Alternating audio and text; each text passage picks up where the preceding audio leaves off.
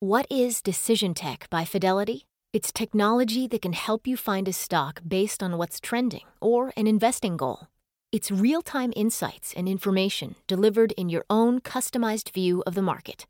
It's smarter trading technology for smarter trading decisions. And it's only from Fidelity.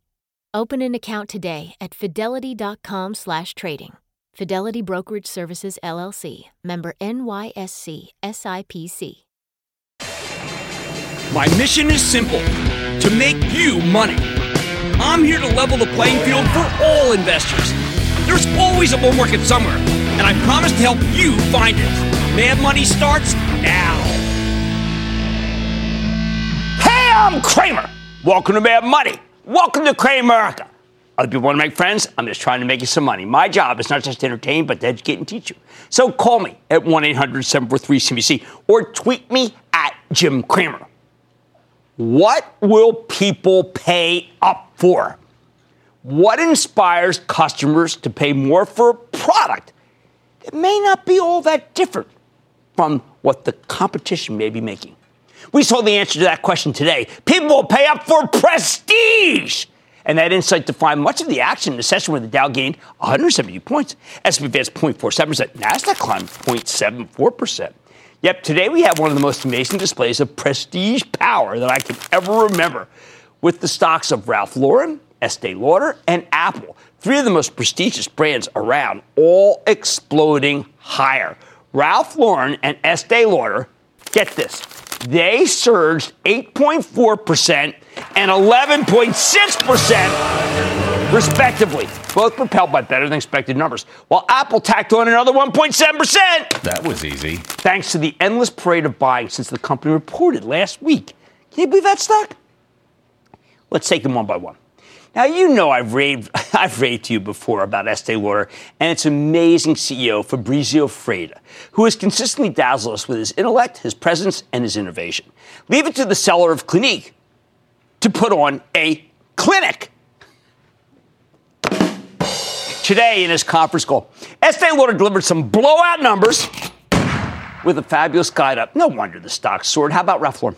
This one's all about the phenomenal leadership of Patrice Jean-Louis Louvet, the company's collaborative CEO who recracked the code for prestige clothing and is running away with the crown. Collaborative, of course, with Ralph Lauren. Louvet's hard work, along with the amazing foolproof reputation of Ralph himself, resulted in a spectacular quarter. Whole new generation of people buying Ralph. Then there's Apple, the ultimate mass market prestige brand. Not only is the Apple Watch crushing a $12 billion industry with a product that looks great, have you seen that Hermes branded version? But the watch also saves lives. I just read a piece in the New York Post this morning about a 67-year-old Norwegian man who had a serious fall in his bathroom, and his Apple Watch automatically contacted rescue personnel. Yet, not only is it prestigious, it's actually useful. No wonder people pay up for it. And that's without even mentioning the new iPhones that have the same picture quality as a $1,500 camera that makes you look darn good on Instagram. And that's half the point of owning a smartphone these days, at least for the younger generation. All right, you know what these brands have going for them? And this is really important because this is a way to analyze stocks that I got to write a book about this because it's so good. First and foremost, they hold up when the economy gets tougher. Okay, that is a major tenet of what I'm talking about. I'm going to quote from Estee Lauder's conference call for a moment because Fabrizio Freda explains this concept far more eloquently than I ever could. And I quote, I want to emphasize that historically, prestige beauty has been less sensitive to economic downturns because it is a more affordable luxury driven by repeated purchases and loyalty, end quote. There's also a lasting universality to Estee Lauder's brands. As Freda explains, quote, long-term, our industry has strong fundamentals, including favorable demographics, that should drive solid growth for years to come, end quote. See, that's exactly what I want. I want long-term theories so you can own something long-term, not in, out. That's not what Mad Money's about. I love the arc that Freda traces out on this amazing conference call. By the way, CEOs watching, please, this is your clinic. I'm not kidding. He says, a key strategy behind our brand success is creating a significant base of profitable repeat business from devoted consumers while attracting new users with compelling innovations and marketing, end quote. And then the quality of our product turns them into lifelong fans, he says. Thanks to this modus operandi, every single brand category in Estee Lauder's major channels delivered double-digit growth that's extraordinary. While other companies struggle in China, right? You've heard that endlessly. Fabrice is putting up huge numbers. I've heard many tales of woe about the PRC of late, but have you ever heard anyone say this, and I quote, luxury brands have been in high demand in China, and our sales mirrored that trend as they increased strongly, end quote. Wow. Freda knows that consumers in Asia are increasingly shopping online. E-commerce has been growing sharply in China, and now accounts for more than a third of Fabrizio's sales. It is a fabulous story. Estee Lauder's in this position because Freda has a history of backing his best brands with more and more resources, doing what every good portfolio manager should be doing. He's doubling down on his winners while he's letting his losers kind of go fallow. You know, I read the call and I said, oh, I got to call the man. I got to call the wizard. So I gave him a jingle and just said, listen, Fabrizio, help me here. How'd you do it? And he said, well, I said, give me the magic. Give me the formula. He says he's marrying data analytics with creativity to design prestige products. There, data analytics with creativity. Data, he told me, is the new oil, but only when it is connected to creativity does it pay off. This man spends more time writing his conference call than anyone else in the world. I'm not kidding. So, guys, you big shots in the valley, who you think you know everything, you think all you need is the data, forget it. Not true. You need to look at that data through the right prism. That's why Fred is such an amazing teacher. We all should be his pupils. How about Ralph Lauren? All right, I've been watching the way this Patrice Louvet has been extending Ralph Lauren's tremendous brand power of late. It's built up over the course of decades to a whole new generation of consumers who crave prestige. Last spring, Louvet traced out a very ambitious turnaround plan at his investor day. Hey, you know what? I thought it might be too ambitious. That last quarter was a little dicey, but he was able to outperform the expectations in this quarter, delivering a phenomenal upside surprise, raising its full-year sales forecast. It's easy for executives to talk the talk, making big plans that turn out to be unattainable, but Louvet walks the walk. When he went over the future of Ralph Lauren at that investor day, he laid out 5 goals. First, win over a new generation of consumers, right? Because Ralph's have been conceived to be a little bit too old. Second, energize core products and accelerate underdeveloped categories. It had been too staid and too many, not enough new places. Third, drive target expansion in our regions and channels. Fourth, lead with digital across all activities. And I have the app, it's real good. And finally, fifth, operate with discipline to fuel growth. I know, these sound like meaningless business school bromides, drivel even. But you know why we dismiss this kind of language out of hand? It's because most execs can't deliver on that. Louvet's different. He's got a whole new fan base fawning over Ralph Lauren's merchandise. As he said on the conference call, 1/3 of the consumers who bought product from the recent holiday offerings, 1/3 were new to Ralph Lauren. And a meaningful slice of them were under 35. Holy grail, people. How do you do that? Well, one of the main things he stressed in the call was celebrities, and yes, I love this term, drives David Faber crazy. Influencers, people you might have no idea about if you're my age, but they're influencing, even as they especially resonate with generations X, Y, Z, Omega, whatever.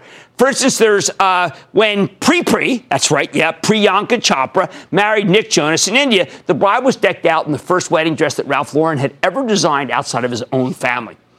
I love this influencer list on this call. It was remarkable. There's Nicole Kidman, Hugh Jackman, Alex Rodriguez, Gigi Hadid, Chance the Rapper, Chris Pine, Lady Gaga, Lupita Nyong'o, Eddie Rosen, Rachel So, Cameron Olivia Palermo, and Lisa Detweiler.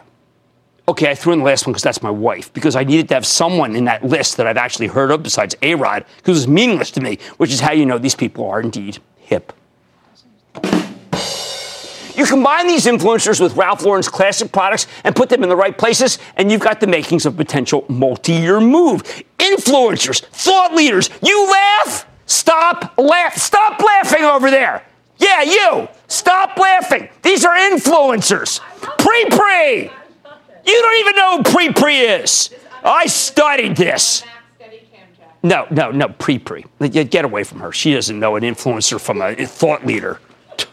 Anyway. Apple. What can I say? Every day I have to... It's all right. Every day I have to remind people that Apple is still an innovative company. Just like Fabrizio Freda at Estee Lauder, Apple's married data with creativity to produce prestige products that we're willing to pay up for. Here's the bottom line. Branding matters. As we saw today, the stocks of companies that know how to manage their own prestige can give you some remarkable gains over the long haul. Remember, if your company has pricing power, got thought leaders on board, then it has a stock that should go up over time. Let's go to Rick in New Mexico. Rick! Hey, Jim. First of all, thanks for all the hard work you've done for us all these years. Thank you. It really served me and my family well. Oh, you're nice. Thank you very much. Thank you. You're welcome. So, look, I've owned Public Storage for about 6 years now. Yeah, you know, I like Public Storage. It's been good to me. Yeah.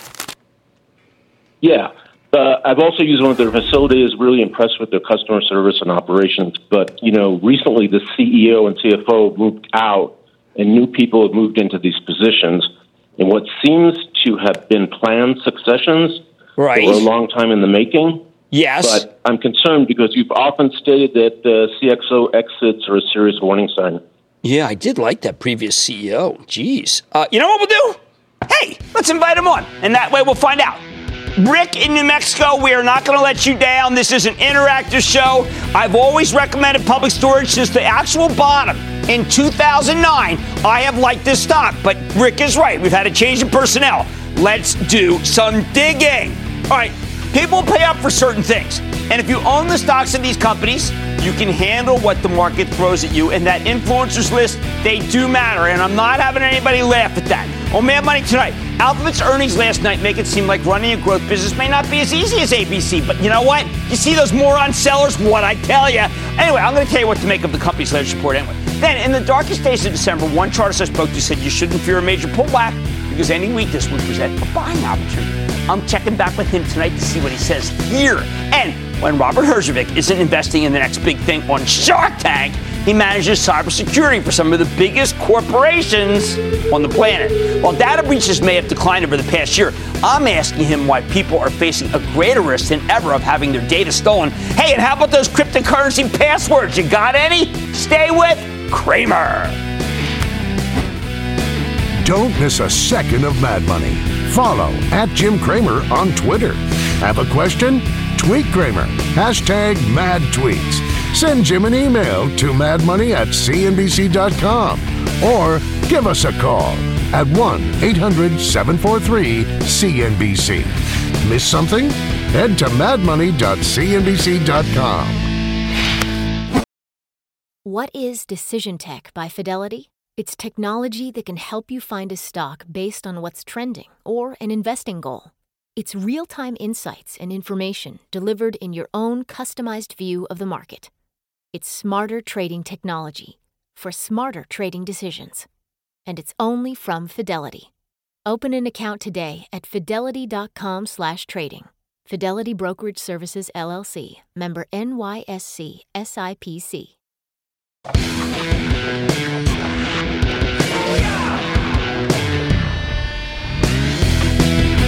Okay, look, there's just no pleasing some people. If you want to run a profitable growth business, you need to walk a tightrope between the value investors on one side who want to cut costs and the growth investors on the other side who want you to spend money so your company can keep expanding. Keeping both groups happy is a real high wire act. In all honesty, I've never seen a CEO be able to pull it off for an extended period. Look, let's take the case of Alphabet. Last night, on what I regarded, frankly, as a pretty darn nasty conference call, multiple analysts excoriated them. Ruth Porat, who's like the greatest, the CFO, great CFO at Morgan Stanley, fantastic, thoughtful person, just excoriated her for spending like a drunken sailor with no end in sight. I was embarrassed. I was a harsh judgment. Then again, when you consider how little Alphabet's long-term projects, also known as other bets, have made for the company and how much they have cost the company, you can understand why some of these analysts are concerned. I wish there were a more linear relationship between what Alphabet's spending on these speculative bets and all the people it hires and its returns. At times, it feels like there's no amount of money they won't spend in pursuit of who knows what. After all, the only noteworthy other bet that's paid off for Alphabet is Nest, the smart thermostat system, and it's not exactly a game changer. However, what really threw me was a question tossed out by a very good analyst, Brent Thill from Jefferies. Listen to him forever. He pointed out that, and I quote, the cash position has doubled in the last 5 years to $109 billion. Yet in the last 4 years, M&A has been about $3 billion, which is well below your peers, end quote. And he wanted to know what Alphabet plans to do with all that money.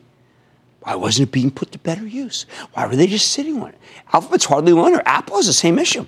Now, Alphabet was circumspect with its answer, but I think Brent's question cuts to the core dilemma of being a big, profitable growth company. Because, in a way, all that cash can be a curse. There's a whole group of investors who want Alphabet to spend less money, so they end up sitting on this huge mountain of capital with nothing to deploy it on except to buy back stock. First, you need to understand, Alphabet gets little to no credit for its cash hoard because the money's not doing anything for them. They collect a little interest, a big deal. While the company announced a $12.5 billion buyback, that's small change, simply not enough to move the needle for a $790 billion business. Second, when it comes to acquisitions, anything they might be worth buying is already going to be very expensive. We know Alphabet's spending a fortune on R&D. That's why it caught so much flack from the analysts. Even as I told you to buy the darn thing right into the big sell-off last night and again this morning, a call that turned out to be right because I believe in this company and I believe in Ruth Porat. But what should they do with that $109 billion? I don't know. It's hard. And think about what IBM did, for instance. Over and over again, the analyst community had nothing good to say about IBM's endless buybacks and dividends, which is kind of what they want Ruth Porat to give to Google. The company kept paying them out, the dividends. Some of us to appease Warren Buffett, who was their largest shareholder at the time, but he turned out to be a cruel taskmaster. He ended up dumping the stock unceremoniously when it took too long for IBM to turn itself around. Finally, IBM changes its strategy. Late last year, they shelled for $34 billion by one of the best tech companies I follow, Red Hat. While they're paying full price here, no doubt about it, the deal immediately put IBM in the mix when it comes to tens of billions of dollars worth of cloud spending decisions that it previously didn't have enough exposure to. At first, the market loathed this deal, though. I mean, here IBM's finally doing what we want, and then it did what we want, and it didn't like it. Stock got crushed. Didn't help that this happened in the fourth quarter when everything tech was falling apart. Lately, though, IBM's come roaring back, especially after reporting a better than expected quarter a couple of weeks ago. Hey, maybe the Red Hat acquisition was a good idea after all, but the punishment for taking this kind of bold action was so upsetting that billions of dollars were lost instantly. All right, let's consider Apple. Yesterday, everyone was going gaga over this list of potential takeover targets published by J.P. Morgan. They figured these deals might be the magic elixir for Apple, a company with a cheap stock that's got too little growth from its main line of business, the iPhone. I've said repeatedly that Apple should make some acquisitions, but relating them to healthcare. Not trinkets, healthcare, to take advantage of the watch's capabilities. But instead, people seem to want them to bulk up on entertainment, where the company already has some incredible offerings, yet nobody seems to care. How about Amazon? Well, it spent fortunes to build up its cloud and advertising businesses. They are the best. But because there was a wee bit of margin weakness in Amazon's U.S. retail division for the holidays, nothing else seemed to matter. The stock's coming back, as I said it would. But it's doing so in spite of the analysts who once again thought it was just finished after the last quarter. So what should these tech titans do with all of their cash? I don't really have any answers here, but I do know that they shouldn't take their cue from the short-term gyrations in their stocks or the analyst critics, many of whom have become increasingly negative or frustrated with these stories. My advice, you can't please everybody. And in the case of Alphabet and Amazon and Apple, I think it's a mistake to even try. All right, much more Mad Money Ed. You might know him from Shark Tank, but how about his day job? Robert Herjavec works hard to prevent security breaches. What are his biggest cybersecurity worries in 2019? And I know you can make some money off these off of the companies that do cybersecurity, but let's sit down with the Shark Tank man himself. He's not promoting any of these companies. Then after a tough end of 2018, is there upside ahead in this market? I'm going off the charts to find out. And the Fed may not be raising rates. That doesn't mean you shouldn't be putting your money in motion. I'm eyeing one company that could save you money with just a few clicks online and the mouse. I'd say stay with Cramer.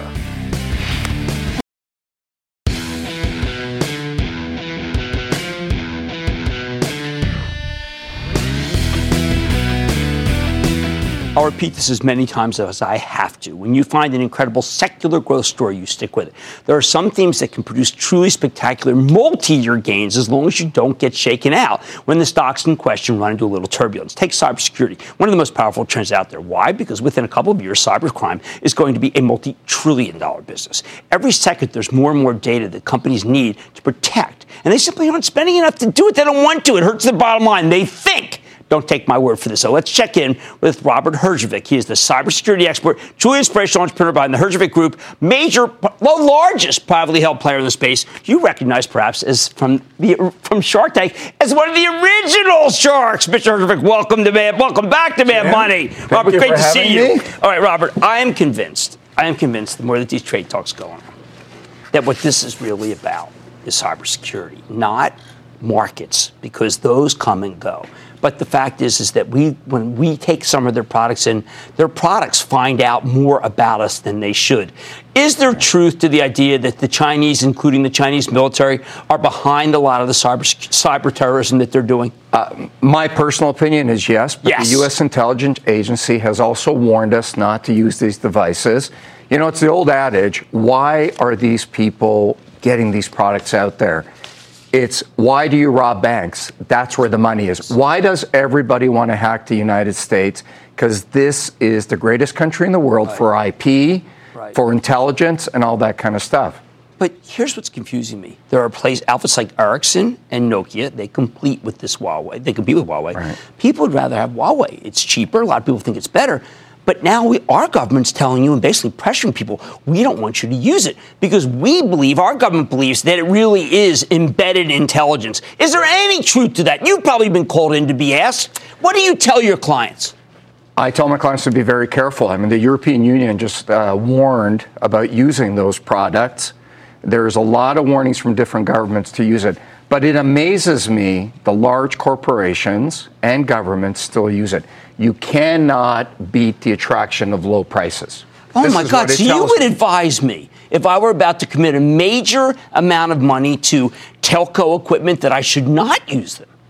I would not use them. But I'm a cybersecurity guy. So that's why I care about what you think more than I care about what some salesperson thinks. Yeah, but a lot of these companies are trying to build huge infrastructures, and if they can get it for a few pennies lower, they're putting safety as a secondary. Are they being penny wise and pound foolish? Yes, they are definitely being penny wise and pound foolish. Wow. But I'm a cybersecurity guy, so I always think you have to build everything with protection in mind, because saving a little bit of money today and not having the right protection is going to hurt your brand, is going to hurt customer data. Look what's happened with Facebook and Google in Europe recently. If they had brought you in, if Facebook had brought you in and Google had brought you in, would you not have been told them what the authorities are going to be angry about? You know that side too, right? What I would have said to them is you cannot underestimate the backlash of using consumer privacy.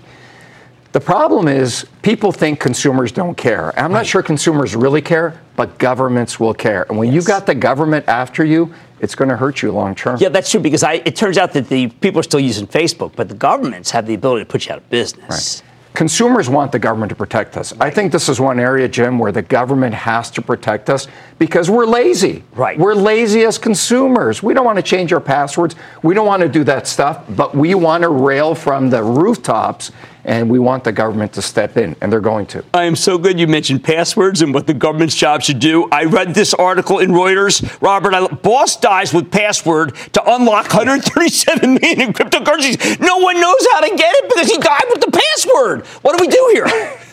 I was just in Canada this morning, and we were talking about this. This happened in Vancouver. Canadian. But here's the beauty of cryptocurrency. Okay. It's built on blockchain. It can't be hacked. That's the beauty of it, right? Okay, I like that. I don't want to be hacked. Completely North Korean, no. North Korea. Here's the downside. Guy dies with the passwords. How do we get at it? Well, can you crack that? Well, that is the nature of blockchain. But it cannot be hacked. So I don't know how this was built, so I can't comment on this specific environment. But that is the promise of cryptocurrency. It can't be hacked. But, Jim, don't you think when we're creating money or virtual systems that in theory cannot be hacked, that this could be dangerous? Yes. Don't we need a way to access some of these systems? Even my fire department has a key to the elevator in my building in case of an emergency. Right. This is an emergency. I think there's $200 million of consumer money out there that people don't know if they're going to get back. At the same time, I do read articles about crypto. There is stealing. I mean, people are they're mining other people's crypto, right? Well, we publish an annual report on what's going on in the world. Yes, and this is one of the things in our report that the basis of one of the reasons hacking is so big right now is because of the rise of cryptocurrency. Before cryptocurrency, if I hacked you and I want you to give me money, right, I'd have to meet you somewhere in a dark alley, in a coffee shop. Cryptocurrency, completely anonymous. You can send me lots of money, and I never know where it came from. All right. Now, when are we going to be in a situation where our eyes don't glaze over when we hear that someone hacked our stuff? Where literally it's like we're not protected, where it's like we're out a lot of money. You're desensitized and you already don't care, sure, right, as a consumer. But you know what? If you're an enterprise and you're a big corporation listening to this, you better care, because the consumers may not care. We may be desensitized, but if I get hacked from one retailer, you know what I'm going to do? I'm going to go to another retailer. That's absolutely true. And so the onus is on the enterprises, on the government to take care of us. Okay, now let's say I am convinced with the Internet of Things that someone is going to hack a major double-decker tractor trailer with no driver and run it into me. I am convinced that's going to happen. Can we make those hack-proof? Very difficult. And you're assuming that kind of attack hasn't happened yet. Right. So there was an attack in December on the LA Times. Didn't get a huge amount of publicity, but it was significant because they hacked their back-end systems for payroll, came in electronically, and affected the printing presses. So the LA Times stopped printing for 2 days, I believe, or 1 day. On the surface, not a massive attack, but what's significant is they went through an electronic back-end system. Total Internet of payroll, Things. Internet of Things. And because the presses are connected with the Internet of Things, they stop mechanical systems. So when you go through an electronic world into a mechanical world, you've crossed over. So what are mechanical systems?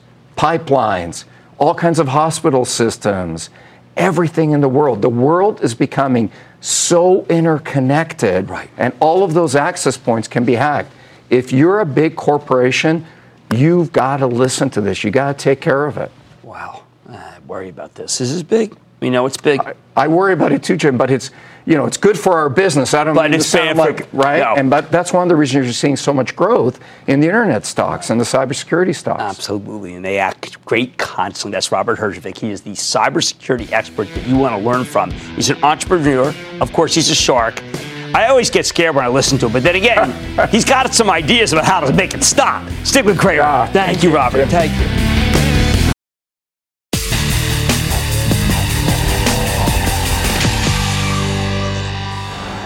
Back in the dark days of December, when the carnage seemed endless, we highlighted the work of Bob Marino. He's a brilliant technician. He also happens to be my colleague at realmoney.com. I blog there every day, as well as being the publisher of rightviewtrading.com.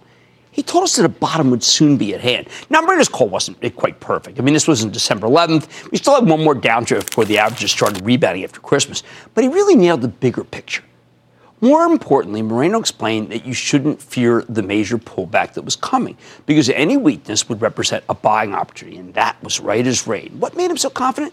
He took a long-term perspective, and based on that zoomed-out view, he figured that even with the hideous declines in October and November, the averages appeared to be going through a surprisingly normal period of consolidation, the kind of thing that temporarily interrupts a bull market, emphasis on temporarily. And look, if you believe Marino's analysis, you would have known that the horrific sell-off in late December was, in fact, a buying opportunity, which is why I wanted to go back to the well. So how did Marino get it so right 2 months ago? Where does he think the market's going now?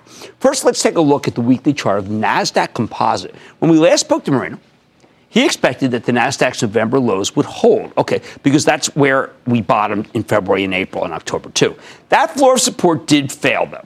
You can see the failure right there. But after a huge decline over a very short period of time, and that's where I call it, of course, I call that the mini bear, the NASDAQ came roaring back, all right? And the mini bear did not take us out of commission. Now, Marino points out that the late December decline here was what's known as a measured move or symmetry. That's when you figure out the size of an advance or a decline based on the size of a past swing in the same security. This is something Carolyn Barraud, the Fibonacci Queen, also talks about quite regularly, and we featured our stuff most recently. In October and November, the NASDAQ gradually lost about 700 points. When that floor support was broken, it quickly dropped another 700 points, 700, okay? By the way, Marino points out that you saw the exact same thing happen in the Dow and the S&P 500. These are measured declines. Once the NASDAQ started climbing again, we roared higher, and it only took a few weeks to clear the old floor of support at about 6,900. Meanwhile, the slow stochastic oscillator, an important momentum indicator, turned very positive very fast. You see that? The Chaikin money flow, that's our friend Mark Chaikin, okay, which measures the level of buying and selling pressure, has returned to positive too. Momentary dip, and then boom. There's one more point Marino wants to make about this bottom. So check out the NASDAQ's logarithmic monthly chart, all right? This is very important because this is about symmetry again. In a logarithmic chart, the y-axis doesn't show price. It shows percentage moves, okay? So a run from $5 to $10 is the same as a run from 500 to 1,000 because these are both 100% rallies. Marino likes the logarithmic chart because it does a much better job of putting the market's longer-term gyrations in context, okay? When the NASDAQ broke down in December, it dropped another 9%, bringing the total peak to trough decline to 24%. The thing is, the logarithmic chart shows that even a 24% decline isn't that unusual. Okay? Marino points out that you have periods of consolidation, pauses in a long-term bull run, and to him, the decline here looks very similar to what we saw from the NASDAQ in 2011, 2015, 2016. Plus, even at our lowest point right around Christmas, the NASDAQ never broke down below its 8-year trend line. So let's see. You know, everyone was freaking out, but look at this. It held. Remember those days? Holy cow. Remember, I was down in Costa Rica, and I called in, and I said, no, I think it holds. And I was looking at something like this, because it just seemed to be too far too fast. Why does Marino bring this up again? Well, because if he's right that the market's in a consolidation pattern, that's not great news for the bulls. He says that based on past experience, the NASDAQ is likely to trade sideways for at least the next 7 months. Why? Because the last couple of consolidation periods each took at least a year to play out. We're not even 6 months into this one. So with that in mind, where does Marino think the market's headed? A little more complicated chart, please. Okay, take a gander at the daily chart of the S&P 500. Here you need to look at the support and resistance levels in addition to the daily levels. He also included support and resistance from the longer-term weekly and monthly charts. Now, even after a 16% run from the December lows, Marino thinks the S&P still has more room to run. Okay, so that's good news, right? Still not there. The RSI, Relative Strength Index, here we go. Which measures price momentum, continues to trend higher, all right? And it hasn't yet reached overbought levels yet. Chaikin money flow has soared over the last month. Look at that, okay? Reflecting massive institutional buying. That's what we see every day. Marino thinks that these new buyers are the kind of investors who won't be panicked out of their positions by short-term volatility. Remember last year when we were down gigantically, biggest decline, right? It was the one today. You know, it was a year ago today, and that was because of all those VIX issues. All right, still, Marino thinks there's perhaps a 3.5% advance before the S&P runs into a weekly ceiling of resistance at 28.18. Now, how can the S&P break through the ceiling? Marino thinks the 28.18 target is easily achievable. And if the technical indicators remain positive and the uptrend is still intact when that happens, he expects the ceiling resistance to be broken in pretty short order. That would clear the way for a further 4% move, taking the S&P back to its October highs, which most people thought we could never get to, and the upper end of the monthly consolidation channel. I've got to tell you, I was in touch with people who said this will never, ever be seen again. He says it's entirely doable. Marino says it's unclear how long this process will take, but he has a very clear idea of what happens when the S&P reaches its old highs. He expects the whole market to be a synchronized reversal. Basically, the S&P has a ceiling at around 29.30. Okay? And because Marino believes we're stuck in a consolidation pattern for at least 7 more months, he believes we'll head right back down once we hit those levels. Well, that would be horrible. In fact, it says the S&P could potentially sink all the way back down to 23.50, which is the longer-term support. So obviously, we would have just a massive panic if that occurred. That's not what anyone's looking for. Go all the way back to the December lows. I know I'm not looking for that. What do you think he says to do? Look, if Marino's right, we still have a considerable amount of upside, about 7% before the run exhausts itself. However, you can't allow yourself to get too exuberant if you believe in what he says. Marino thinks we'll be in a consolidation pattern until September. So until then, he expects the market to trade in a fairly wide range, with the S&P bouncing between 23.50 and 29.30. For now, we're headed higher. but he says you should use these key levels as entry and exit points until the consolidation pattern finally comes to an end later this year and the averages resume their long march higher. The bottom line, look, Bob Marino came very close to calling the bottom in December, and his analysis was spot on. If you believe his thesis about the market, that we're in a consolidation period, one that will last until September, then you can afford to be optimistic, but be cautiously optimistic right now. However, at least until September, Marino says you should be a seller if the averages approach their October highs. That's around 29.30 for the S&P 500. Eventually expects to break out from these levels, but it won't happen anytime soon. Still, even if he's right and this rally will lose its steam after another 7% gain, that's still pretty good, but I am very wary, and it makes me want to do some selling after this run because I sure don't want to see this level again. Stick with Cramer.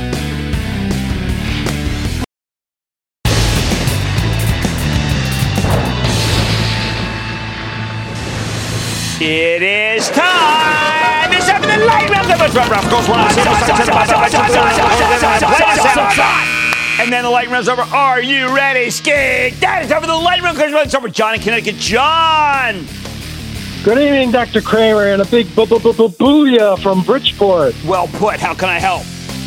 Thanks for taking my call and for all you do for us home gamers. Cypress Semiconductor beat expectations on fourth quarter earnings and revenue, unlike some others in the sector. I'd like your take on where the stock can go from here, given their projected lower guidance. I read a good piece in TheStreet.com about it, and I think that the company is incredibly cheap. Let's do some buying here. I need to go to Tim in Illinois, please. Tim. Thanks for taking my call. I enjoy your show, Jim. Why, thank you. A while back, you had Maurice Taylor Jr. on your show. He was the CEO of Titan International, ticker TWI. That was a it's wild a wheel company. Yeah. The stock was doing quite well at that time. However, now it seems to have fallen on tougher times. Have they lost market share to their competitors, or is it just a decline in the overall ag market? What the hell is that stock doing down there? 5. Holy cow. I got to tell you, I got to do more. What that 5? That, oh, man, let me do some work. I mean, that is like a major, major downturn. Unfathomable. We have to do work. Let's go to Ben in my old home state of Pennsylvania. Ben! Hi, Jim. Thanks for taking my call. No pleasure. My pleasure. Totally. So with all the hype and uncertainty around the trade talk, do you believe Alibaba will be affected by the outcome of the trade war? And whether you see any... I've been dealing with a lot of these fashion guys lately, and they are, and a lot of retailers, and a lot of guys, suppliers, and they say over and over again, Jim, get more positive on Alibaba. So I will. You should buy it. There you go. It's been an amazing, amazing way to move product. How about we go to Bill in Florida, please? Bill. Jim. Bill. Thank you for taking my call. No, you're quite welcome. Very quickly, I feel remiss. I first did thank you. Your 10 years of tutelage allowed me to put 2 kids through college debt-free. There you go. Retire at the ripe old age of 57. This is why I still do this darn show. Thank you so much. Every day my wife says, why do you still do the show? Because of you. That's why. Now, the stock I want to talk about is, I don't do this very often, but once in a while I see a stock I take a chance on. I'd like your views on Avon, AVP. They have a new CFO. Maybe they can make it. I don't know. I saw that the way Tupperware blew up recently. I'm not, look, you can lose. It's $2 stock, but you can lose the $2. What can I tell you? That's how I feel about it. Let's go to Kevin. Thank you for the comments, though. Kevin in Minnesota. Kevin! Booyah, Jim. Booyah. Hey, thanks for all you do, man. Love the show. It's my favorite show on TV. Get out of town, man. Come on. Come on. It's true, man. It's true. Really? It's true. Better than the Punisher? True, man. All right. hey, I'm torn on this one, Jim. The ticker symbol FLWS, 1-800-Flowers. Can you help me out? They crushed the quarter. But this is traditionally when a lot of people come in to buy the stock because of Valentine's Day. I got my cards. How about you guys? But I don't think you should buy it up here. I would not be a buyer. Let's go to Reddy in Washington. Reddy. Hey, Jim. Booyah. Done. What's up? I want to ask a question about the streaming video company, Roku. It's a winner. I mean, I'm not fighting Roku anymore. It's a winner. There's the top of Roku. I can't take it anymore. And that, ladies and gentlemen, the conclusion of the Lightning Round. The Lightning Round is sponsored by TD Ameritrade.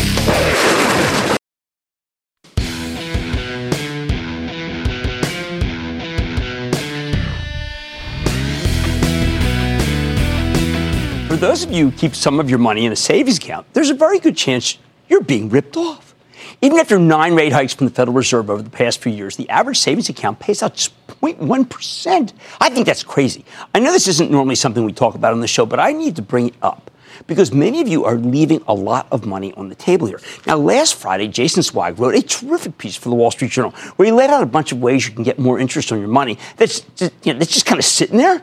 He mentions a company called Max My Interest, a privately held intelligent cash management service that identifies top savings rates for its customers and automatically shuffles their funds into these higher yielding accounts. The company says its net yield for investors is 2.38%. That's 228 basis points higher than the national average. Now, that may not sound like much, but if you're sitting on a bunch of cash and savings accounts, that's earning next to nothing. This is a great deal, especially since Max My Interest only charges 2 basis points per quarter for its services. I think this is an intriguing story. So let's dig deeper with Gary Zimmerman. He's the founder and CEO of Max My Interest to learn more about his innovative service and how you can make sure your bank isn't ripping you off. Mr. Zimmerman, welcome to Mad Money. Great to see you, sir. Great. Have a seat. Thanks for coming here, Gary. Now, I've got to tell you, Gary, it's very funny because I read the article like a lot of other people, and I immediately called my personal CFO, and I said, what am I getting?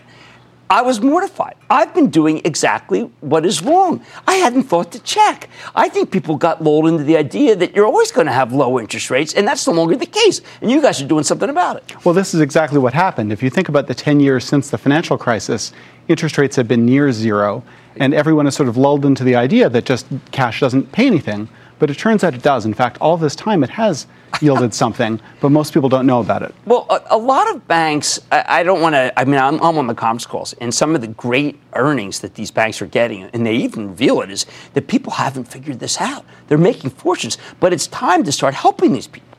Well, it's actually true. About 50% of the profit of the major brokerage firms in their wealth management divisions comes from the spread that they earn on client cash. And so what we want to do is really bring more efficiency and transparency to this market and help people earn more on their idle cash. All right, so I don't necessarily give you my money. You advise me, I tell you what I have, and then you shift it. I mean, how does the whole process work? Well, this is actually very simple, and it started during the financial crisis. I was working at one of the large banks, and the bank had a near-death experience, and I said, wait a minute, every dollar above the FDIC insurance limit would leave me as an unsecured creditor.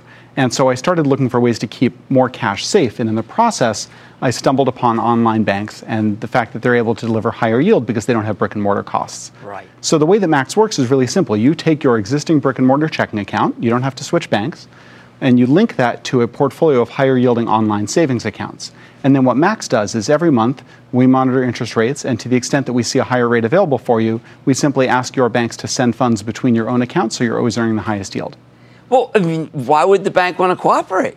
Well, it's interesting because we originally built this service independent of the banks. We thought that the banks, we really weren't sure how they would feel about it. It turns out that it's actually better for the banks and better for the clients. Well, why is it better for the banks? It seems to be that your ignorance is their bliss. Well, there are two different types of banks. So we think of one category you might think of as brick and mortar banks, or we call them relationship banks, right, where you have a checking account, a savings account, mortgage, bill pay, direct deposit. You have a whole relationship. And no one wants to switch banks, and that's perfectly fine, right, but we think we can help them do better with savings. So Max actually anchors that relationship with the core relationship bank. So you're happy to stay there because they're able to serve you all these other things. For the online banks, what we've done is taken away customer acquisition cost. And the typical online bank pays 200 basis points to acquire a customer. And we think of that as basically a tax on the system. Wow. By eliminating customer acquisition costs, the online banks are able to pay higher rates. And in fact, on the Max platform, some of our banks are now delivering preferential yield that is only available through Max because they're able to acquire these customers at no cost. Okay, so I recently, because I had been aware, we switched. And we switched, I'm not going to mention to who because that's not fair. But it took 3 weeks to switch. And in the interim, my daughter needed some money. And they really weren't able to get it to her. And I'm trying to figure out why that speed is no good, right? It should be much faster. It should be much faster. And when we started Max, we were stuck with the legacy process of opening an online bank account. Right. You go to the website, you type in all of your information, you find a check, you wait 3 days for trial deposits, and we said that's not going to work, that's too slow.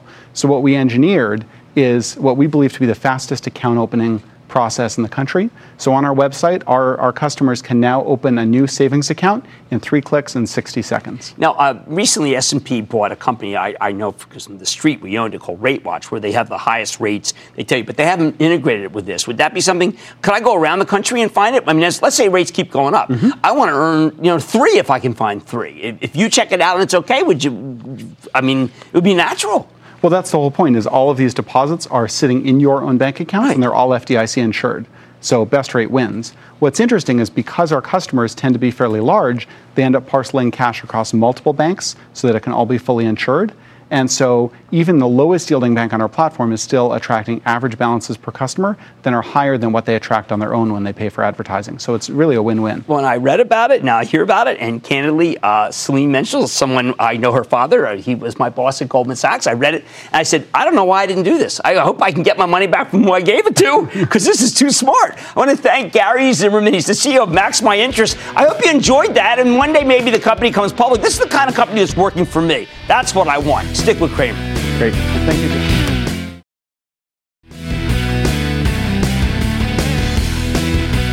Okay, some pluses and minuses with Disney tonight. ESPN Plus, 2 million subs. Need to see that continue to grow.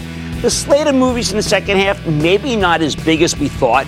You knew that this was going to be a challenging year. I say think about owning Disney for 2020. I know it's February 2019, but you got to take a longer-term view. Like I said, there's always a bull market somewhere. I promise I'll find it just for you right here on Mad Money. I'm Jim Cramer, and I will see you tomorrow. What is Decision Tech by Fidelity? It's technology that can help you find a stock based on what's trending or an investing goal. It's real-time insights and information delivered in your own customized view of the market. It's smarter trading technology for smarter trading decisions. And it's only from Fidelity. Open an account today at fidelity.com/trading. Fidelity Brokerage Services, LLC. Member NYSE SIPC.